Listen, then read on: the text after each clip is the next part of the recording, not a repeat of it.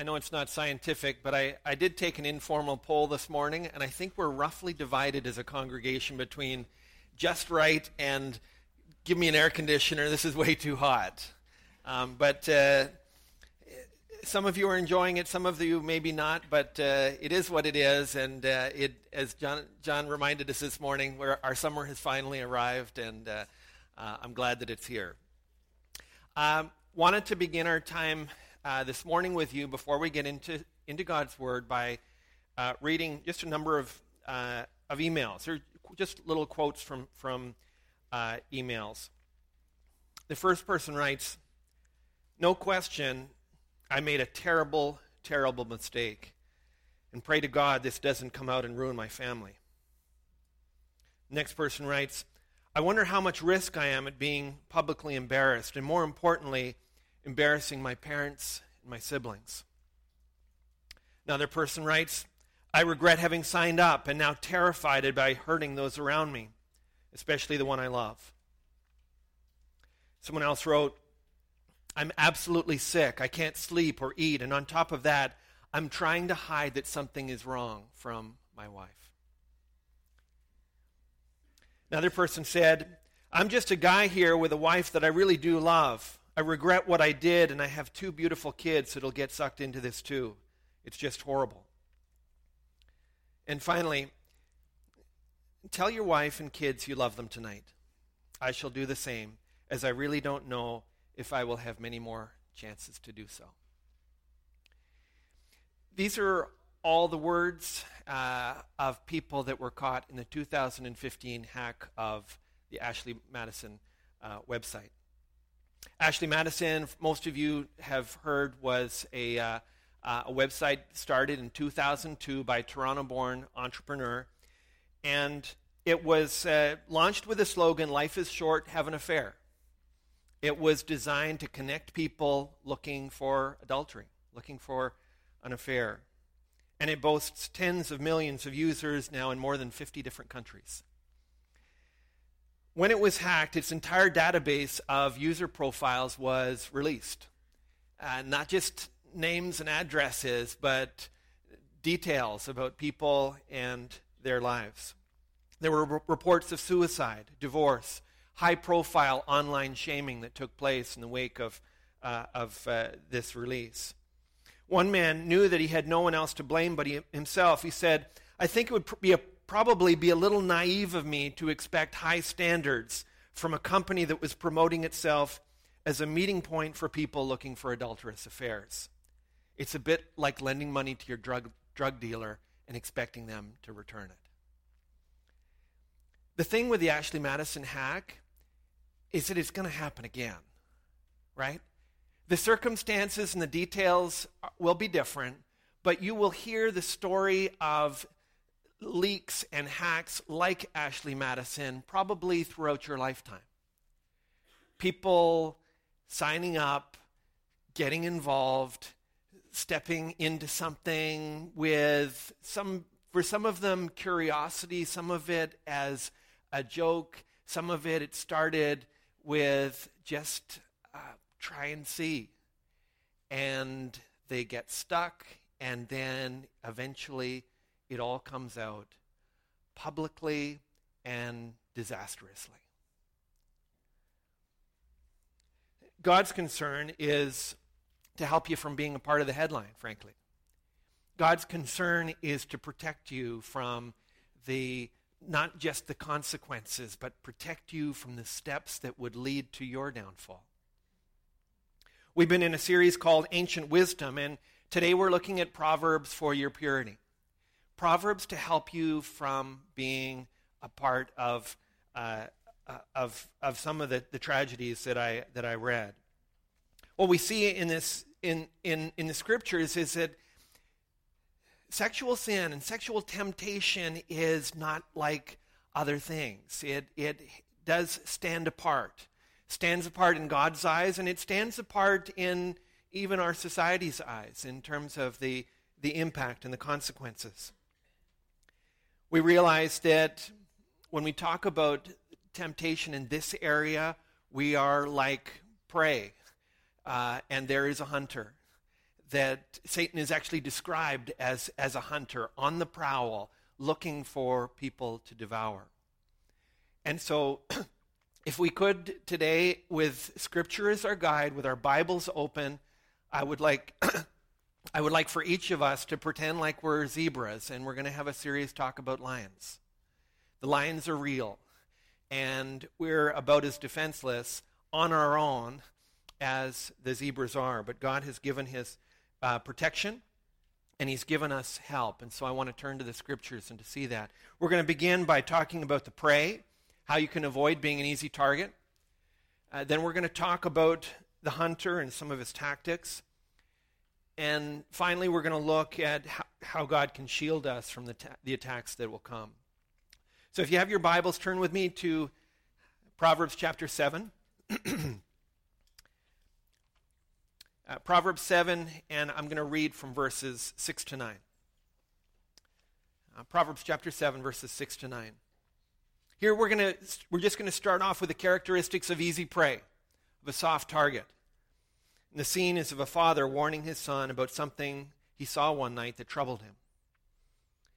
He writes this: "For at the window of my house I have looked out through my lattice, and I've seen among the simple, I've perceived among the youths, a young man lacking sense, passing along the street near her corner, taking the road to her house in the twilight, in the evening, at the time of night and darkness." Now, as the father looks out through the window, he sees a scene that is familiar, not unusual.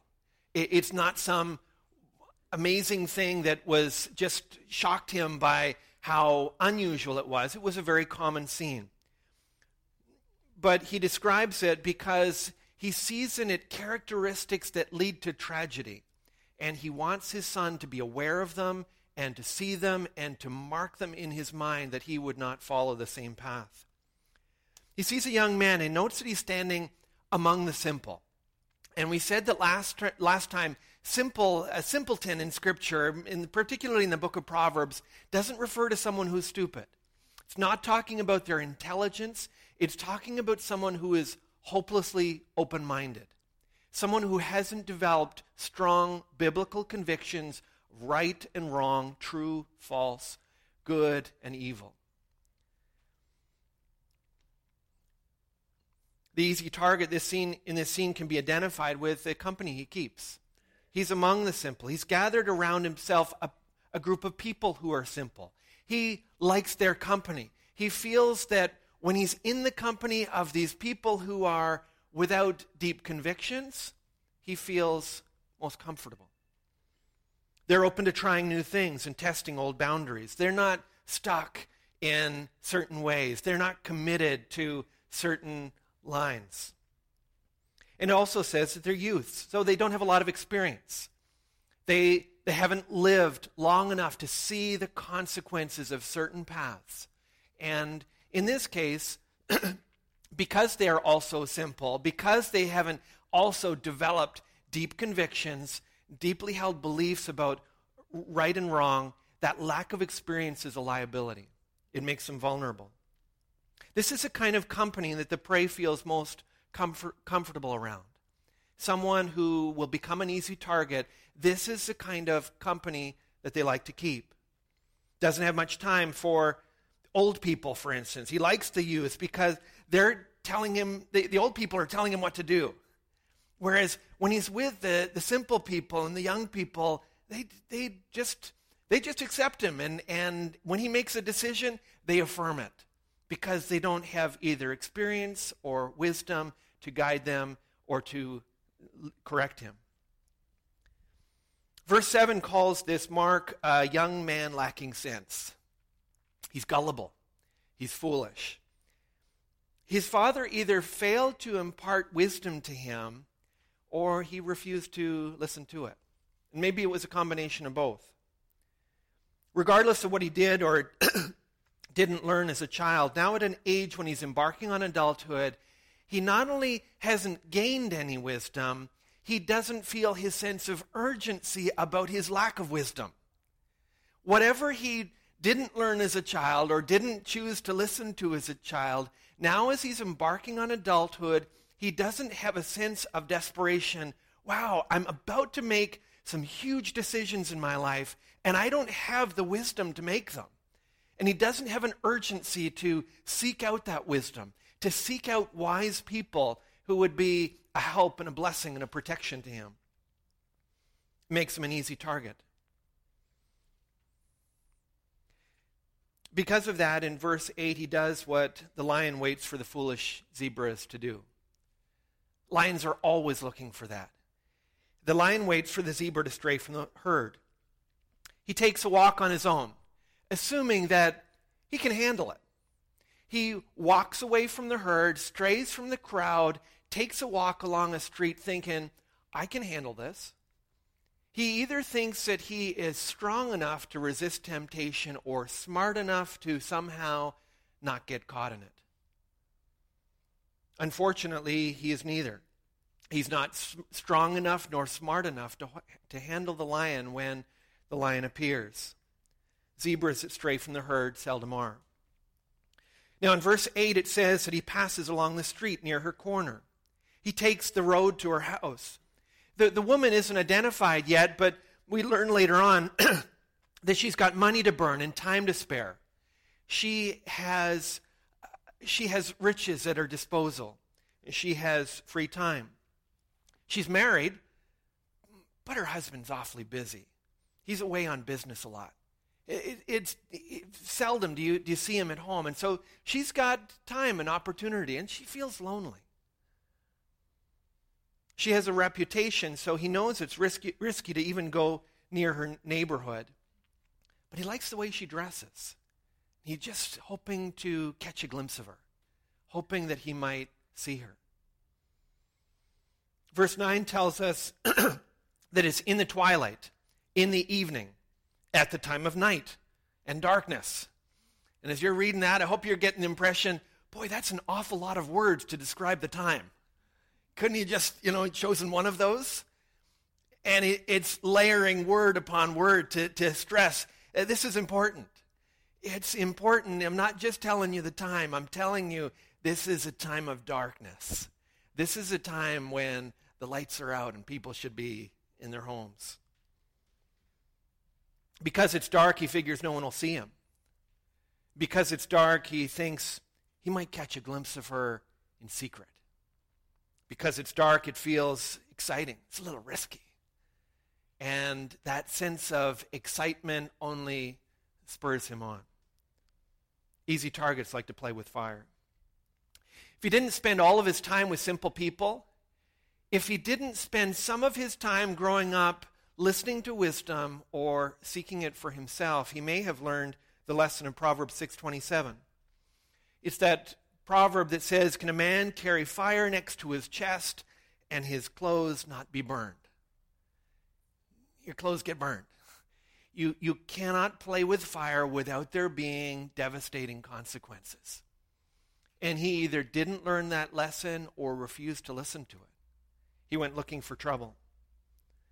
It's dangerous to play with fire. People get hurt, and we often forget it's the collateral damage that is often the worst. It's not just the damage to the individual, it's the individuals around them, the consequences that flow from them.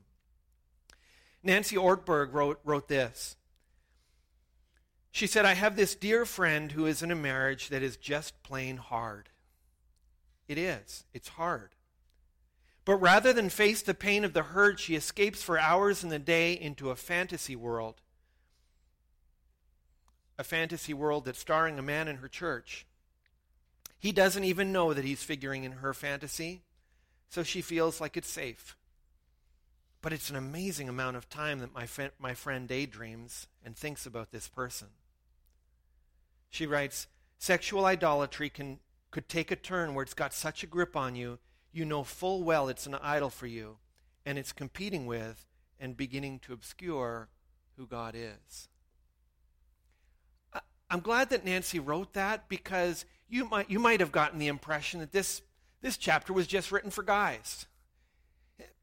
Here we've got a father, and so he's talking to his son, but it could and should have just as well have been a mother talking to her daughter.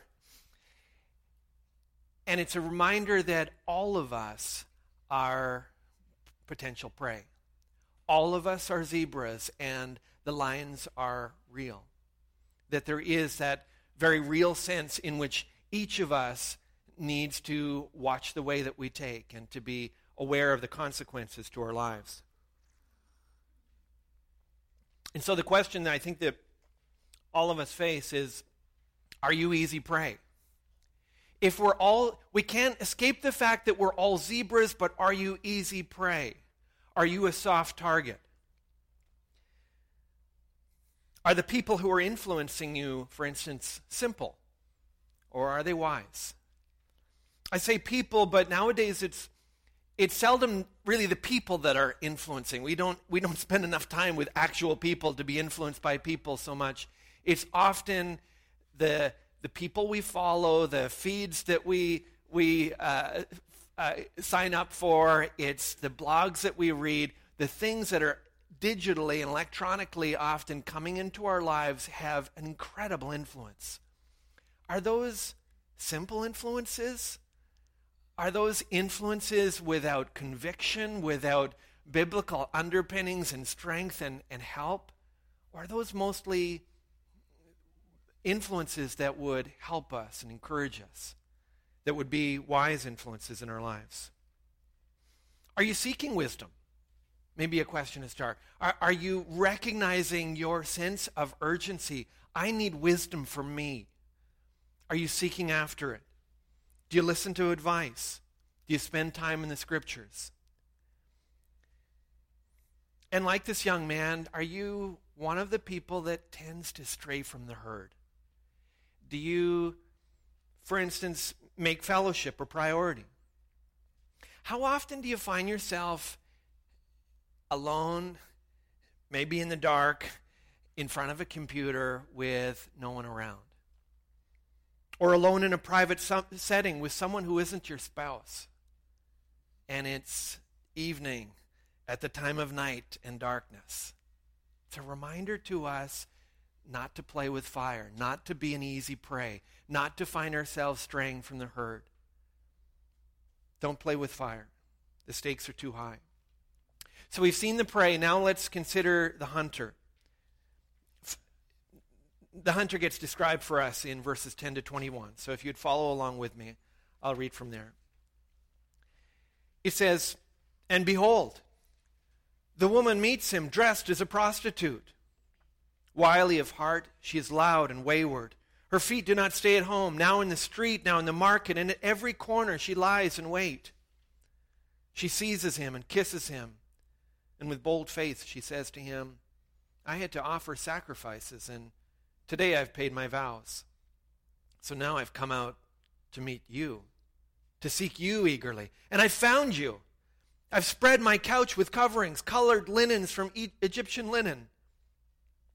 I perfumed my bed with myrrh, aloes, and cinnamon. Come, let us take our fill of love till morning. Let us delight ourselves with love, for my husband is not at home. He's gone on a long journey. He took a bag of money with him. At full moon he'll come home. With much seductive speech, she persuades him. With her smooth talk, she compels him." I want you to see a number of things here about the hunter. The hunter, first of all, dresses to seduce.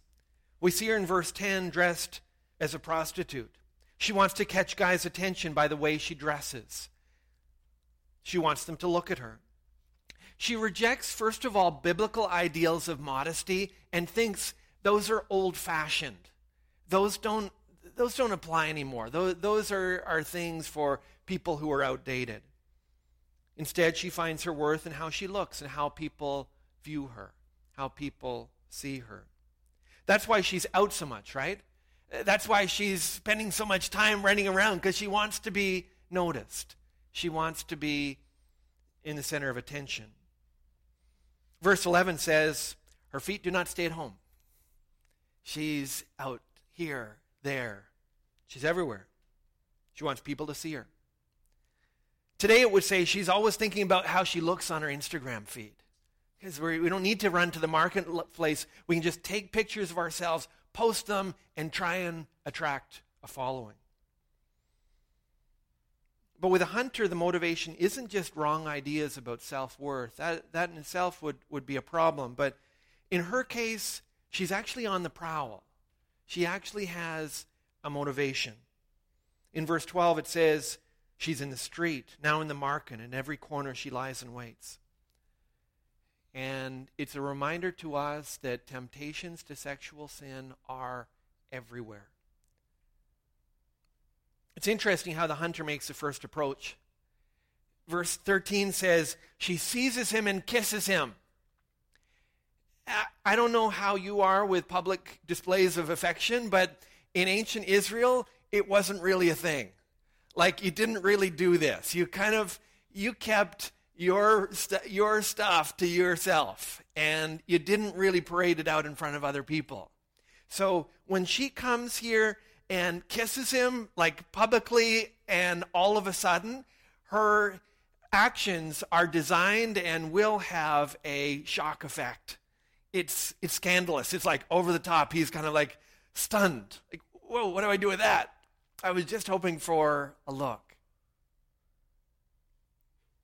The hunter stuns its prey. So many forms of sexual temptation and sin begin this way. Often people will speak of pornography addiction in this way.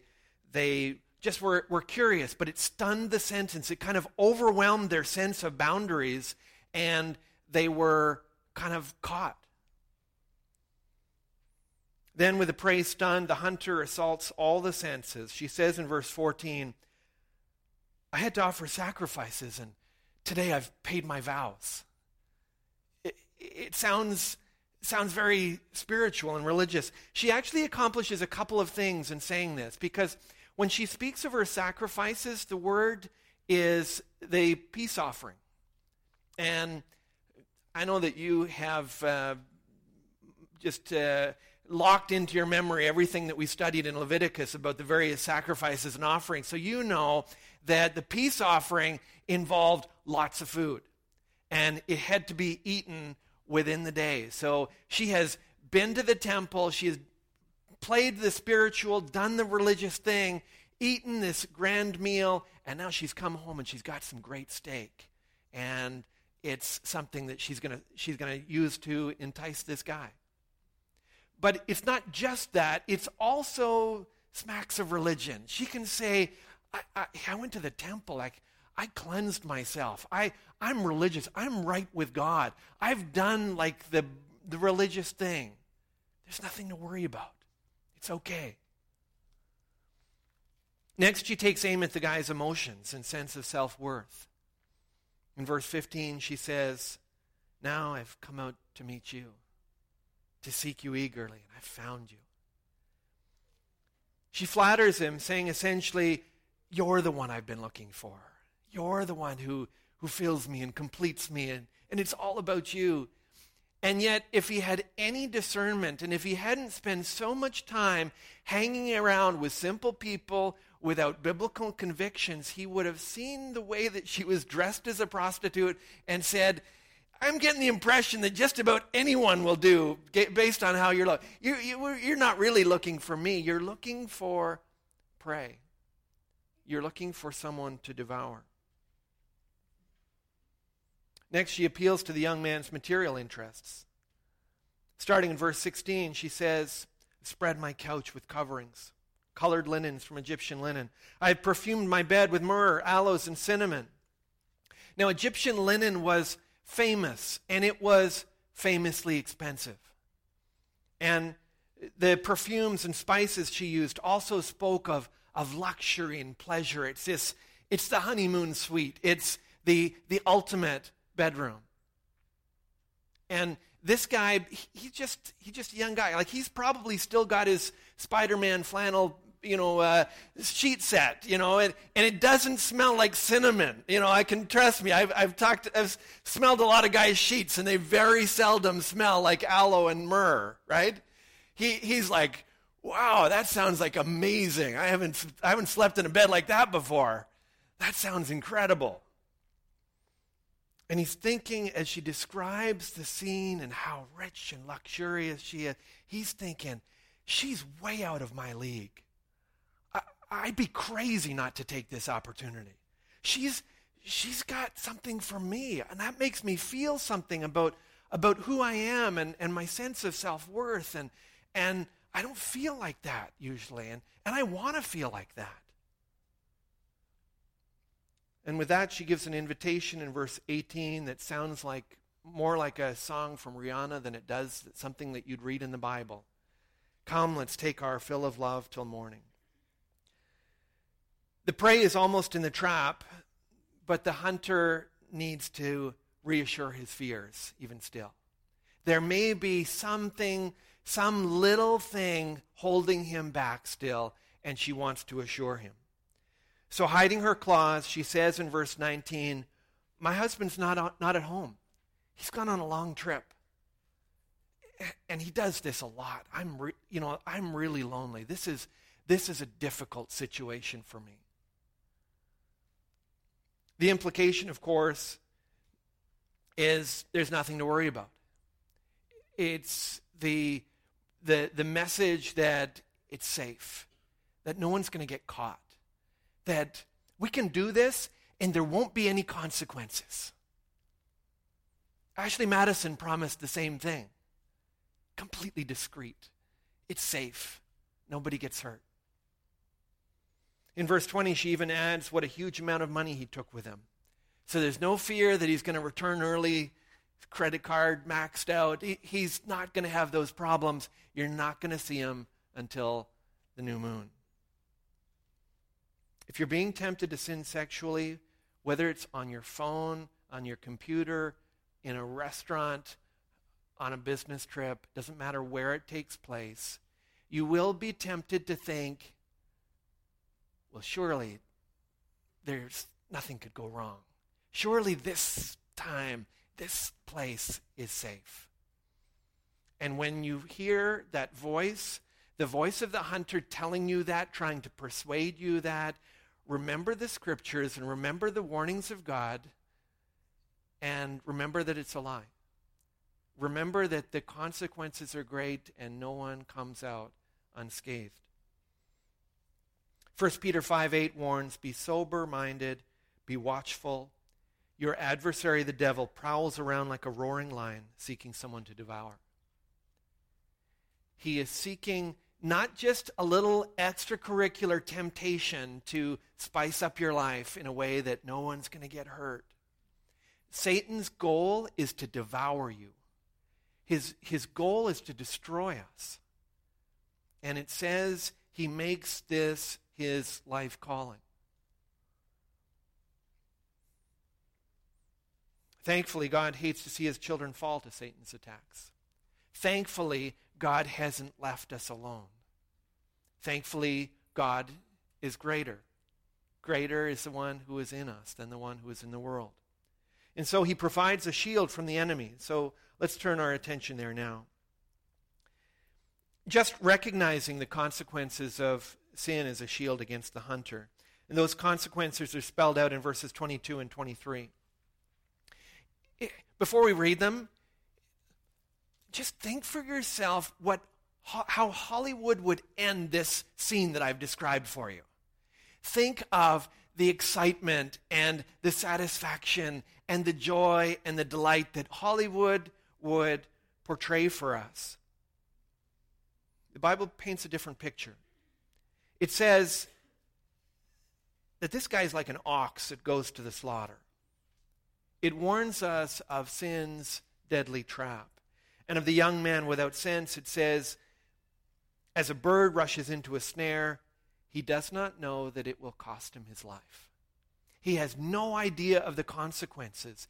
He has no idea how this will shift and shape the course of his life in a way that he will never be able to recover from.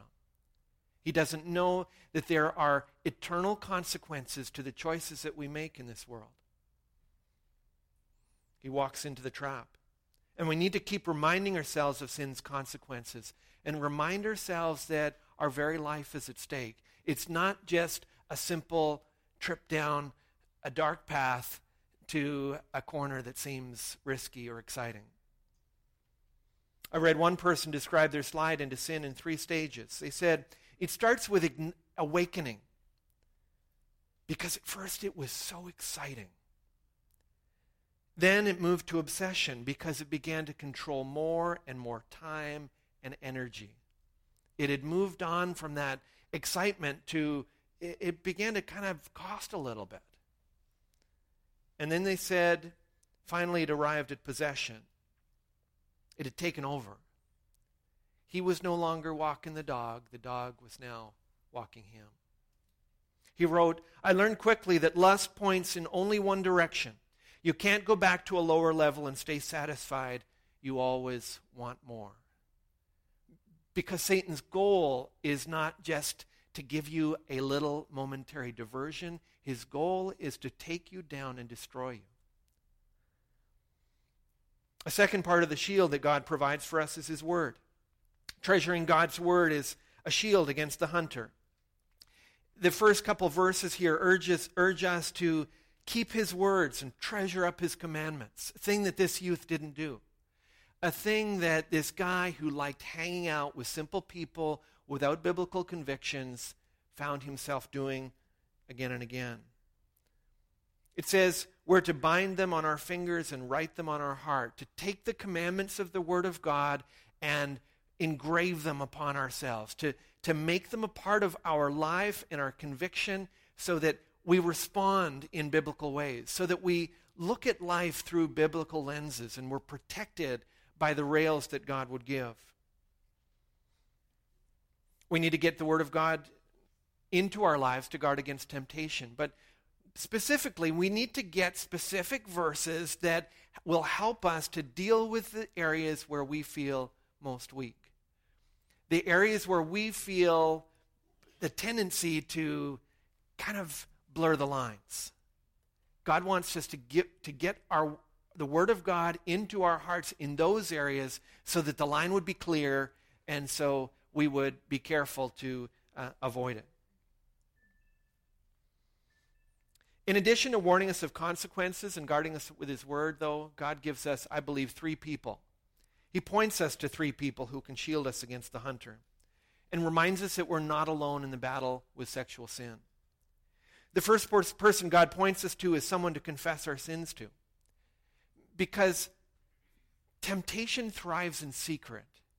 Satan works in the evening, in the darkness of night. Easy target, stray from the herd. So God urges us to confess our sins to other people who can pray for us. James 5:16 says, confess your sins to one another and pray for one another that you may be healed. The prayer of a righteous person has great power as it is working. Confessing your sin to God is important. Confessing your sin to your pastor is okay. But the Bible commands for us to confess our sins to one another. And He commands us to do that because we need one another. Because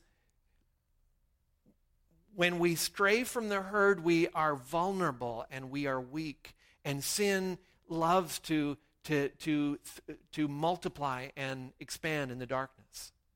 By confessing our sins to one another, we learn, first of all, that we're not alone. We gain the help of someone who will support and encourage us and often speak into us when we need someone to pull us back. We need each other, and God has given us one another in the body of Christ to confess our sins to one another and to watch out and protect one another. When we don't confess our sins, we think we're the only ones. We carry around a shame that will only make temptation stronger. Confession breaks the silence, and it breaks sin's hold on our lives. Secondly, finding a spouse, I realize, can be difficult. Marriage can be messy. But again and again, the Bible points to marriage as one of God's solutions for protection against the problem of sexual temptation. Doesn't mean that God always gives someone a spouse, but if God has given you a spouse, know that you and your spouse are God's means to protect one another. Proverbs 5:18 says, rejoice in the wife of your youth. And verse 19 adds, be intoxicated always in her love. Some of you are thinking, it's been a long time since it felt like intoxication with my love, with my spouse, right? That's why I love the wording, though, of verse 18. It doesn't say, it says, rejoice in the wife of your youth. It doesn't say, rejoice in a youthful wife. As if once she's gotten to a certain age, you kind of start over again, and you just keep looking for a more youthful wife to rejoice in and delight in. That's not what it says. It says, rejoice in the wife of your youth. The implication being that she's not youthful anymore. The implication is that a little number of years has passed now, and it's going to take a little bit of work. It's going to take a little bit of nurturing and guarding and protecting that relationship. It involves the kind of effort that's involved in most marriage vows. Protecting, guarding, for you alone. It involves protecting your attachment, protecting your loyalties, protecting how you spend your time. And not just protecting. Look at the word rejoice. It is about celebrating and delighting and nurturing. That takes some work as you get older. If God has given you a spouse, God wants you to nurture the romance in your relationship. It's part of God's solution for us. That doesn't mean that it's your fault if your spouse ends up on Ashley Madison, but God does put an emphasis on a married couple seeking to rejoice in one another, delight in one another, and nurturing that love that they have for one another. So we're not alone in the battle with sexual temptation. God's word points us to someone to confess our sins to. It points us to a spouse to share our lives with. And finally, it points to a Savior to rescue us. Jesus alone can provide forgiveness from the guilt of sexual sin. He alone will cleanse us from the stain of sexual sin. He is the only one who can provide relief from the shame of sexual sin. So if you are a believer in Jesus Christ, He is the one who has purchased us from the slavery to sin. We now belong to Him. Our bodies are now no longer our own. We are not free to give them away. He has earned the right to ownership in our lives, and He wants us for Himself. He wants us pure and holy. God's word says in 1 Corinthians chapter 6, verse 15, do you not know that your bodies are members of Christ? Did you forget that? Shall I then take the members of Christ and make them members of a prostitute? Never. Remember for a moment that Jesus didn't have a spouse to protect him from sexual temptation. He really didn't have he maybe looked for the best that he could find, but he didn't really have a solid crowd around him, a solid group of people that he could count on. They were often faltering. But He kept Himself pure for us anyway. And as a result, Jesus deserves our loyalty. He's earned our purity. So let's give it to Him. Let's lean on His help as we do. Let's not stray from the herd, not make ourselves an easy target, but lean on Christ, rest in Christ, and take the wisdom that Christ would give along with the strength that He provides, that we would be pure for Him and glorify Him in all that we do. Let's look to Him in prayer. Heavenly Father, we don't want to be the next victim. We don't want to be the headline. So help us not to play with fire or to make an easy target. Help us not to isolate ourselves or to let sin grow in secret. For those of us with spouses, help us to nurture our marriages and work at them. And for those who long to be married, would you be gracious and provide for them? I pray, Father, for any here today who have come up to the line of sexual sin. Help them to turn to you in repentance before they go too far. And Father, for those for whom sexual sin has begun to take over, help them not to try to deal with it on their own. Help them to look to you. Help them to look to another person who would pray for them and support them. Father, forgive us for the ways that we've dishonored you. By the blood of Jesus Christ, cleanse us from all unrighteousness. For we ask you in the name of our pure and spotless Savior, Jesus Christ. Amen.